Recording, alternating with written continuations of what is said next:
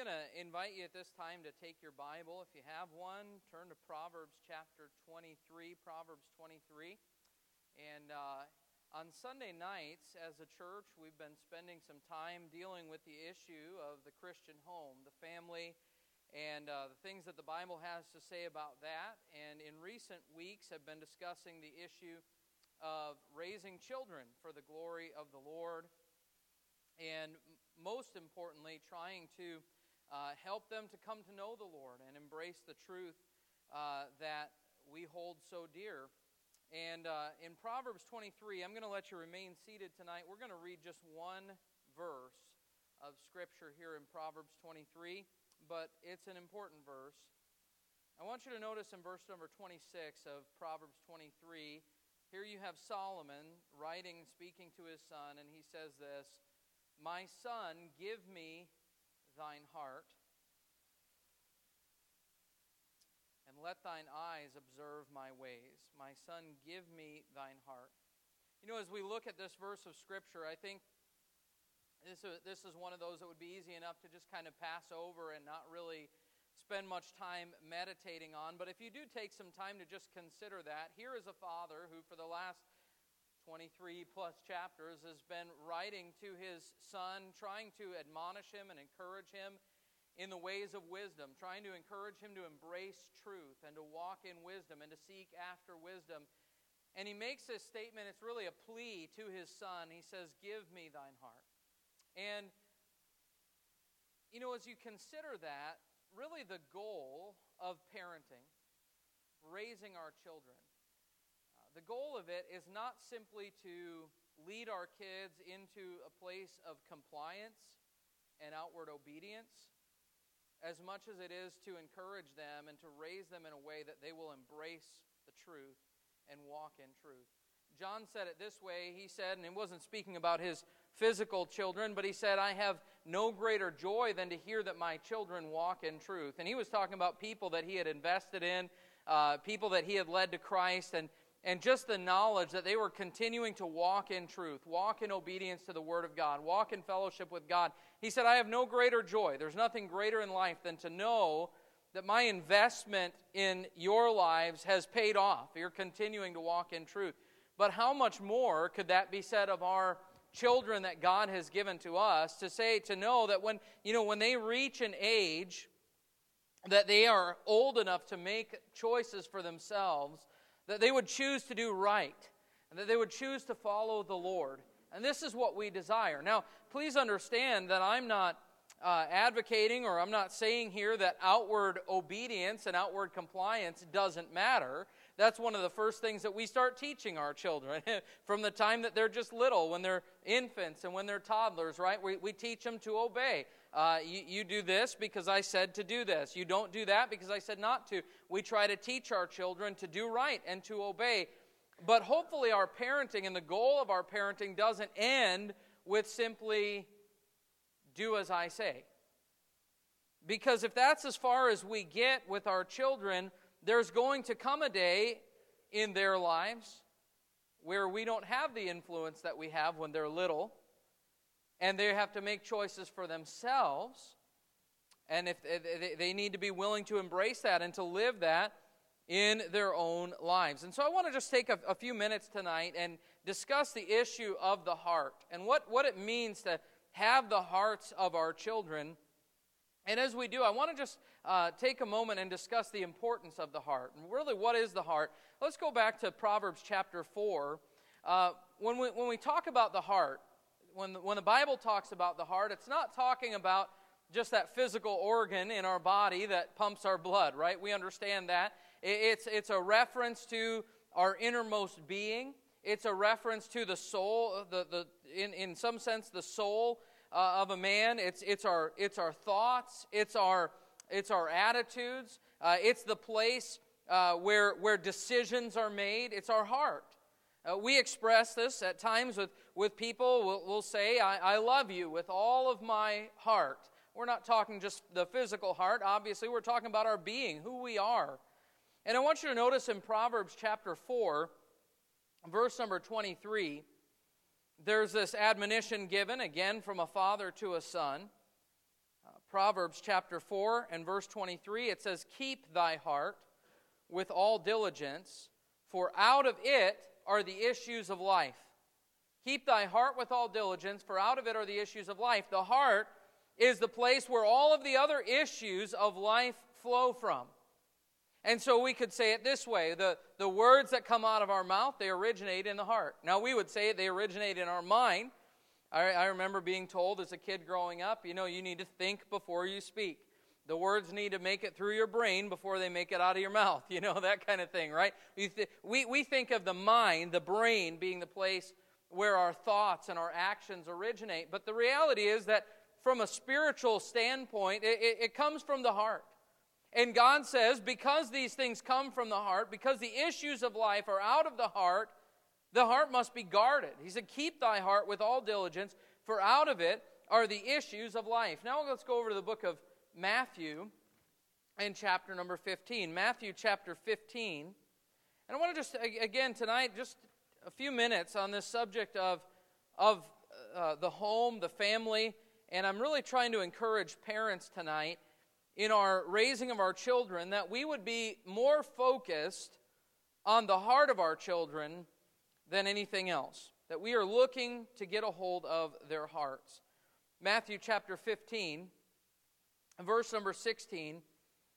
It says, "And Jesus said, Are ye also yet without understanding? Do not ye yet understand that whatsoever entereth in at the mouth goeth into the belly and is cast out into the drought? But those things which proceed out of the mouth come forth from the heart, and they defile the man. For out of the heart proceed evil thoughts, murders, adulteries, fornications, thefts, false witness, blasphemies. These are the things which defile a man, but to eat with unwashed hands defileth not a man." Now, what was the issue here? Jesus is dealing with the fact that he's being criticized because his disciples are eating before they wash their hands, and this was against the tradition of the Jews. And the idea was this: if you don't wash your hands before you eat, you're going to put things into your body that defile you. Now, that's a good practice in itself, isn't it?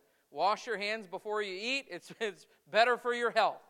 But this had become something that was so significant and so important that it really began to be viewed as a sin. If you don't wash your hands before you eat, you're in rebellion against God. That was the thought. And so now Jesus' disciples are eating without washing their hands, and there's this controversy that arises. And here's what Jesus says about it. It's not what you put into your body that defiles you, but it's what comes out of you. Now, I want you to think about this for a moment.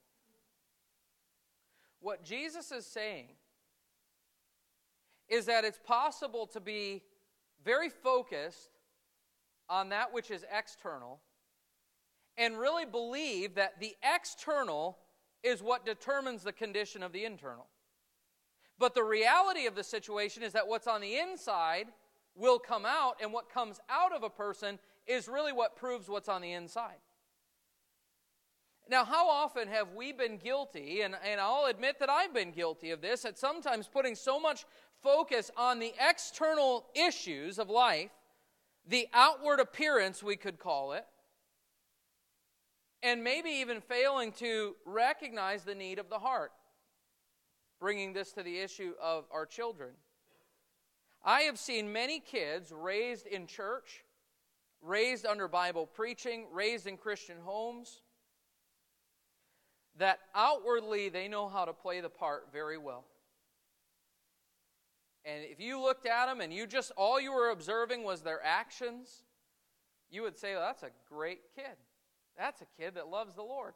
And let me tell you something, parents. I was one of those church kids. I know how to play the part. I knew how to play it, and there were times that I did play it. But remember that God said that man looks on the outward appearance, but the Lord looks on the heart. God's looking inside. Now, that doesn't mean that the outside doesn't matter, because the outside is often a reflection of what's inside. It's not that the outside doesn't matter. It's not that the externals don't matter, but what does matter is what's on the inside is of greater significance than what's on the outside, because that which is on the outside is simply the fruit of what's on the inside. And so the root problem is the heart. So, for instance, if my child disobeys me, that is a problem. But the disobedience in itself is not the only problem. The disobedience is evidence that there's something wrong in the heart. Now, the disobedience needs to be addressed. It needs to be dealt with, because the expectation is, you're in my home, you're under my authority, you need to submit. And I teach my kids this all the time. I tell them this all the time. You need to learn to submit to me, because someday you need to learn to submit to God. And if you don't learn to submit to the authority that God's put in your life when you're little, you're not going to learn to submit to His authority when you're out from underneath mine. And so you need to learn to submit. Obedience matters, but understand this: obedience, outward obedience, ought to come from a heart of submission and surrender. We're in church on a Sunday night. That's a wonderful thing. I'm glad that you're here. But did you know that it's possible to be here in body, but for your heart not to be in it? For you to not truly be engaged in worshiping the Lord. That's very possible. How do I know that? Because I've been there. I know what it is to come to church and to put on the clothing and to put on the smile and to sing the songs and to sit and listen and even take notes during the preaching and go through all the motions, but not be there in my heart. What was Jesus' rebuke to the Pharisees? He said, these people draw nigh to me with their lips, but he said, their heart is far from me. In vain they do worship me. God's looking inside, and He's looking at the heart, and He says, no, it's not what you put in your body that's going to defile you, it's what comes out of you. And so God is concerned with the heart. And parents, can I encourage you, you ought to be concerned with the heart of your children. Just because your children are compliant does not mean that they are where they need to be. There are some children, it's amazing how different they are. I'm in the process of raising a few, and the thing is, they're all so different. Their personalities are different. And there are some that are just, they'll make you want to pull your hair out some days. And there are others who are very compliant. They're easy in terms of the day-to-day life. But did you know that my concern for my easy children is just as great as my concern for my difficult children? Because the issue isn't just outward compliance. It's the heart. It's the heart. It's so important. Out of it are the issues of life. And so with this in mind then, the importance of the heart, when Solomon here is speaking to his son, he says, my son, give me thine heart. This is what he's saying.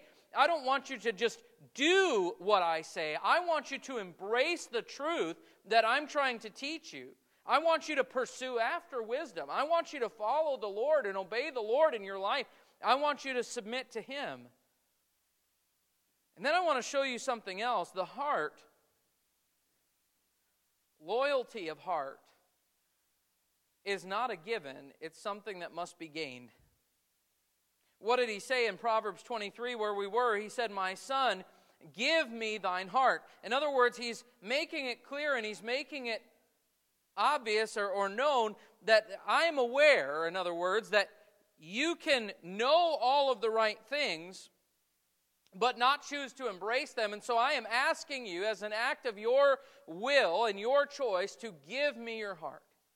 And trust me with your heart. And turn your heart toward me and follow in my ways. What does he say in verse 26? He says, give me thine heart and let thine eyes observe my ways. One of the things we talked about several weeks ago was the fact that if we want our children to embrace truth and to follow after the Lord, that we must first set the example. That we have to be fully committed to following the Lord. How many kids have we seen that have turned away from the Lord and walked out of a scriptural church because in their mind it was all a bunch of hypocrites? They saw a double life in the lives of people in the church, or at times, sadly, in the home. They saw an example where mom and dad lived a certain way at church and in front of God's people and a different way at home. And they acted like they were so spiritual around the church people, and then they got home and dad had a short temper and mom was always yelling, and they weren't really separated, and they used language at home that they wouldn't have used around other people, and I'm just saying on and on and on. They saw something different, and that hypocrisy drove them away. But here is a father that's looking for the heart of his child, for his son, and he says, give me thine heart and let thine eyes observe my ways. I want you to follow. I want you to follow the example that I'm setting for you. Parents, are you setting an example that's worth following? But then I want you to notice this also. Go over to the last book of the Old Testament, Malachi, chapter number 4, that they can come and talk to you, and that you'll listen, and that you value them, and value time with them. So we talked about the importance of the heart, the fact that the heart must be something that's gained. That trust has to be given. It's not something that we can just automatically, that we don't just automatically have that. It must be given to us. But then lastly, I just want to say, and just for a moment turn to the young people here, children and teenagers and young people, as well as the adults that are here. The heart, because it is so important, is something that must be guarded. Your heart must be guarded. In Proverbs chapter 4 and verse number 23, we read it earlier, it says, keep thy heart with all diligence, for out of it are the issues of life. Because the heart is so diligent, or is so important, he said we are to keep it with diligence. We are to guard it. We are to protect it. And the world is a place that there are a lot of things vying for your affection. There are a lot of movements and agendas and materialism and entertainment and substances and all kinds of different things that are vying for your allegiance and your commitment. Protect your heart. Guard your heart, because out of it are the issues of life. Don't give your heart to the things of this world. The Bible tells us that we're to set our affection on things above, not on things on the earth. Tonight we're going to celebrate with Joseph as he officially graduates from high school in his homeschool career. And to Joseph and to all of the young people here, can I just encourage you, give your heart to God. Follow Him. Commit yourself to Him. Follow in His ways. For those who are still in their parents' home, under mom and dad's authority, can I encourage you, give your heart to your parents. Trust them. Follow their leadership.